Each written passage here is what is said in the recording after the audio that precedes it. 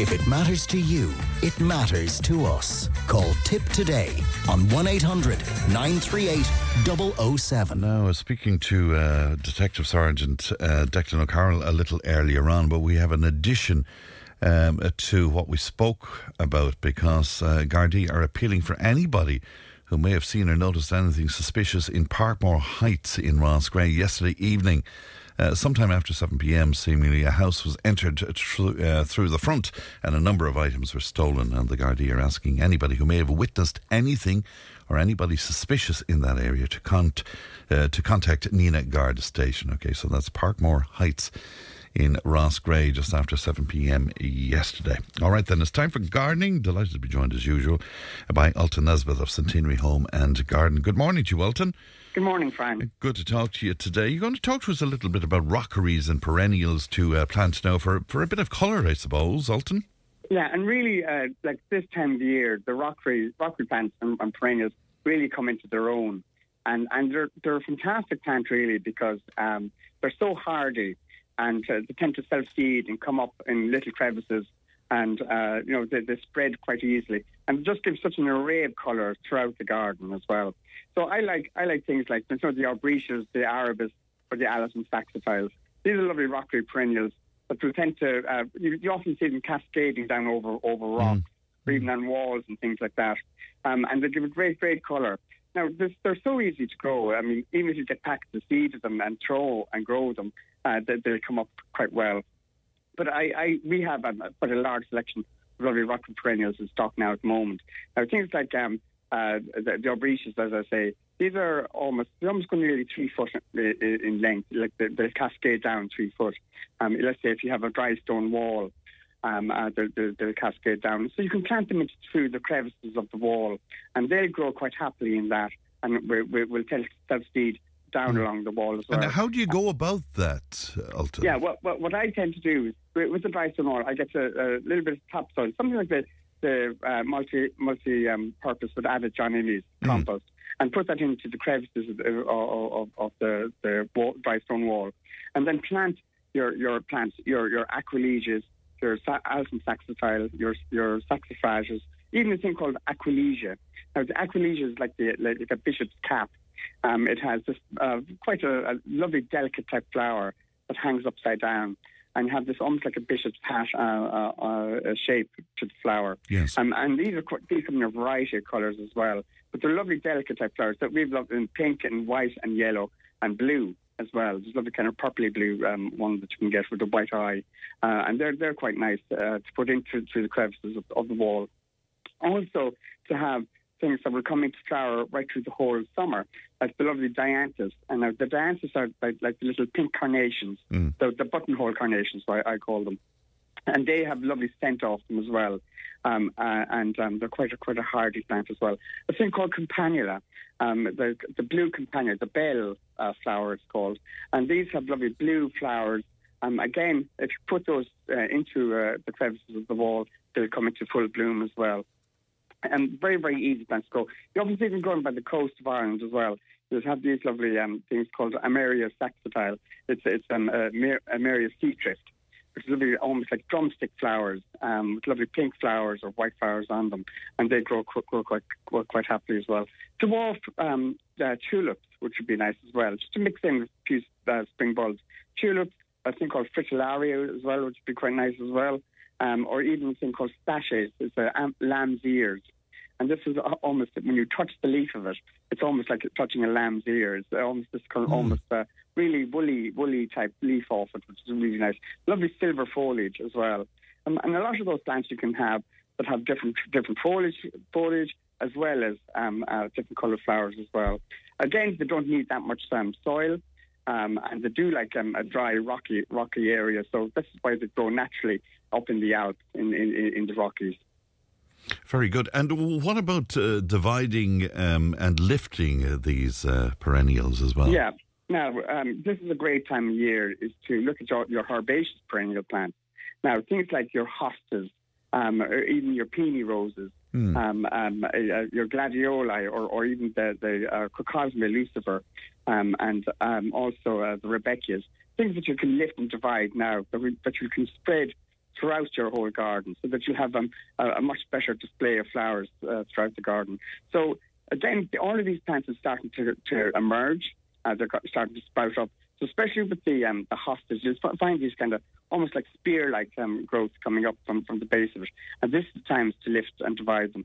So try and get as much of a root ball as possible around the stool of the hosta, and lift it and get a sharp spade then and divide that. Now, with one stool, you probably get about 5 plants out of it. Oh. So you can divide it by 5 and then transplant them.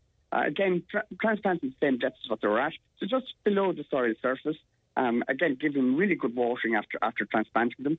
It's ideal as well if you can give them just a sulphate of potash, just a fistful of sulphate of potash at the base of the plants. That will just give them a really good start again. Now, a lot of the taller herbaceous perennials, things like the delphiniums or the foxgloves, things like that, it's good to give a plant support around those as they grow up. They're going to grow through this plant support to give them support, because you don't want them getting caught in the wind and snapping the branches, because they are a little bit delicate. So again, give them a plant support, either a bamboo cane, or you can get these herbaceous perennial plant supports to push above them, and as they grow, it supports them from any wind damage. Very good. Geraldine was on to us from Nina. I love some of the names of plants. She said, what should I do with a pot of angel wings that was badly damaged by frost? It has some good leaves on it, says Geraldine. Yeah, the angel wings is a lovely thing. It's almost like the stashes, that almost like lamb's ear look on it. Yeah. It has this lovely silver foliage. Now, the angel wings are a little bit sensitive to frost. So it's very important to have those planted in somewhere where it's a sunny and dry situation, really. So well-drained soil in the sunny position is sheltered from any frost as well. So usually at the base of a wall is ideal for them. Now, the thing about the lamb's ear, if it has got damaged by frost, just take away any of the damage or dieback on the foliage of the angel wings to remove that as much as possible. That will encourage it to produce more shoots at the very, very base of the plant and bring it on quite well. Again, a little bit of gravel just along the top part of the angel wings. That will help in drainage so that no moisture or rot at the top of the plant. So a little bit of gravel, just top dressing on the top of the angel wings. That will protect it from any cold weather as well, but also give good drainage at the top of the plant. That's a very good tip indeed. A listener says, I planted daffodils and tulip bulbs a week ago. Will they flower this year, or is it too late? You will get a certain amount of flowers from it, but not the display that you want. Really, it's much better to plant your tulips really between September and March, really, is try and get them in as early as you can. Really, in late autumn, really, is a good time to do it. But if you just plant them now, you will get a certain amount of display, but not to the quality that you want. So really, it will be next year that you'll get the full benefit from it. All right. If you cut down a large tree, should you paint it with something to stop it growing again? I think you spoke to us about this some months ago. What we'd have is a thing called root out. It's a Roundup stump killer that you put onto the stump of the tree, and this will rot the whole root system for you. So it stops it from resprouting. Things like, so if you have elder or even sambucus, or even another thing called elm, if you cut them down to the very base, they tend to resprout again from the very, very base of the tree, and you don't really want that coming up all over the place. So especially to put down a Roundup stump killer onto the stump of the tree, and that will get rid of any sprouts that may come up during the springtime. I know you've dealt with this a number of times, but would you fly through it for me? Because a listener says, I'm cutting the grass today. How should I tackle the moss problem? That's a listener in Rossgrey. Yeah, with moss and lawns, and it's really prevalent this time of the year. The moss tends to take over. So it's a good idea. It's just to raise your arm up high, doing a tip mow on the lawn, just to expose the moss first of all, and then do a dressing of the Hygia. It's a Green Force Hygia weed feed and moss killer, and this is granulated. So if you have a lawn spreader, set it to number 3 and just spread that over the lawn nice and evenly. And now that takes about 3 weeks for that to work in it. So keep the lawnmower high for about 3 weeks, allowing the Hygia weed feed muscular to work in on the moss, and that the moss will tend to disappear, and there's a fertilizer in that as well that allows the grass to thicken up in those kind of patchy areas where the moss has been. So again, use the Hygia weed feed muscular. Okay, Hygia. Would you just spell that for us? Yeah, the Hygia is Hygeia, and it comes in a 15 kg bag, and that will do about 750 square metres. All right. An interesting one. We planted heathers in June or July of last year. They didn't grow in size at all, and they now seem to be dead. I'm just wondering what we did wrong. We dug holes. We placed the contents of the pot all in the hole. We were watering it, but we were told we didn't need to do so, so we stopped after about 2 months. Well, with heathers, if they dry out at all, they don't recover. They're very fussy that way, so you really have to keep watering them well for the first year, just to get them settled in, and then they'll transplant quite easily. So really the whole thing with heathers as well is always plant them in an ericaceous compost if at all possible. Now they are lime-tolerant heathers, this is the Ericacarnias, but you also have the Bestia or Kaluna varieties that are more acidic plants. And they definitely need an ericaceous compost when you're planting them into that. And as well as that, when you're watering them, try and use rainwater as much as possible. They don't want any lime in the water, so use rainwater, if at all possible, to water them well. And also, to get them really started quite well is an ericaceous feed, something like the Question of Iron or Rhododendron azalea feed, a liquid feed over the plants. And that gives them a really good start. So it's much better to plant heathers, let's say, in the fall of the year. So always in the autumn time is a good time to plant your heathers. So that they don't dry out and they get a much better start then right through the winter months into the spring. Right. So they were given incorrect information when they were told not to water them. Yeah, they really should water them well, because really ericas or heathers, once they go beyond a certain point of drought, they don't recover. They don't take quite well. So it's very important, because heathers, I mean, they do grow in kind of boggy ground, in wetland areas. So it's very important to have them moist as much as possible to give them a really good start. Right. A listener wants to know, is there a kind of varnish to be put on a new concrete yard to stop it going green with moss, I suppose, and stuff, yeah? There is sealant that you can put onto paved areas. It's a sealant spray that you put over the concrete paths or on paving, and that's a sealant spray. Now, normally with this time of the year, you will get an awful lot of green algae and moss growing, especially in shaded areas or where it's very, very damp or shaded by the house. That's not getting much sunlight on it, that you'll get an awful lot of green algae growing on it. Now, what I tend to use is a thing called, it's a tip-top path clear, and it's a pink, comes in a pink 5-litre drum, and it's about €16 for it. Now, and use 1 litre to 5 litres of water and spray that over the whole area, and that will get rid of any algae or moss that's on your tarmac macadam or even on your paths as well. Very good. Somebody wondering about a feed for house plants that are turning yellow. The best feed for house plants is the Baby Bio houseplant food, okay? And now all you want is about 2 or 3 drops into the saucer of the houseplant.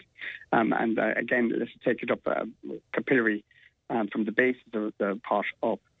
So always fill the saucer up with water, and then 2 or 3 drops of the Baby Bio feed into that, and that will green it up quite well. Now, we also have, if it's very bleached, if the foliage of the plant is very bleached looking, you can get the Question of Iron sachets, and you can put the sachet into the saucer, and that will green up the foliage quite well for you. So the Question of Iron sachets are quite good, or the Baby Bio plant food. John bought a mature holly tree 9 years ago. It cost him €150 at the time. He said, when I bought it, it was full of berries, but no berries since I planted it. Yeah, hollies are they're either male or female. There's one variety that will have two male and female on the one plant. This is JC Van Tol varieties. But you all normally get just either a male or a female. Now, when he got the plant, it was probably among several other hollies. So that's why it got good pollination. So it's very important to have another variety with it to get good pollination. So I always, if you have Ilex Ilex aquifolium silver queen, and the silver queen is the male, and Ilex golden king then is the female. So it's very important to have the silver queen and the golden king together, so you have plenty of berries. That's a very interesting concept, isn't it? Are many trees like that they're either male or female? There is. There a lot of them are like that, actually. Yeah. So that's why you have to have. It's almost like in an orchard as well. It's very important to have another variety. Let's say like the cooking apple, for instance, is a triploid. So you need two other varieties to cross-pollinate it, so that you get good cropping from it. That's why a lot of the more fancier trees would have about 3 or 4 varieties on the one tree, grafted onto the one tree, so that you have 3 or 4 varieties on the one tree, so you get good pollination that way. Very interesting. A listener has 2 15-year-old Turia trees. They were green, now turning brown. Is there anything that can be done about this? Yeah, with Turias, they get a thing called Phytophthora. It's like a fungus that attacks the root system, and then they suddenly start going brown. You have one that will go brown, and then 3 or 4 that would be perfect, and then another one that will go brown in a row. So it's very important to use a thing called magnesium salt at the base of your Turias. Just a fistful of that magnesium salt at the very base of it. That will give it much more vigour and gives it more disease resistance to Phytophthora attack at the root system. So magnesium salt, a good feed of that at the base of the Turia emeralds will revive them back. Now, a lot of the needles will be gone burnt orange on you. So just shake them all off as much as possible, or prune back to where there is good growth. And that will encourage healthier growth again. During the dry spells, especially in the middle of May, it's very important to water the Turias quite well with rainwater, if at all possible. But magnesium salt at the base of the Turias will revive them. All right, so great to talk to you, and happy gardening, Ultan. Thank you. Ultan Nisbet there of Centenary Home and Garden. That's it for me. Emma produced, Ali looks after our content. Stephen is on the way with the Time Tunnel, and I'll talk to you tomorrow. Look after yourselves, won't you? Bye-bye. Tip Today with Fran Curry. With Slattery's Garage, Puckane. You can't beat experience. With over 50 years maintaining Peugeot cars and vans, we like to call ourselves the experts. Call Slattery's Garage for a free vehicle health check today. 067 24111 or slatterysgarage.ie.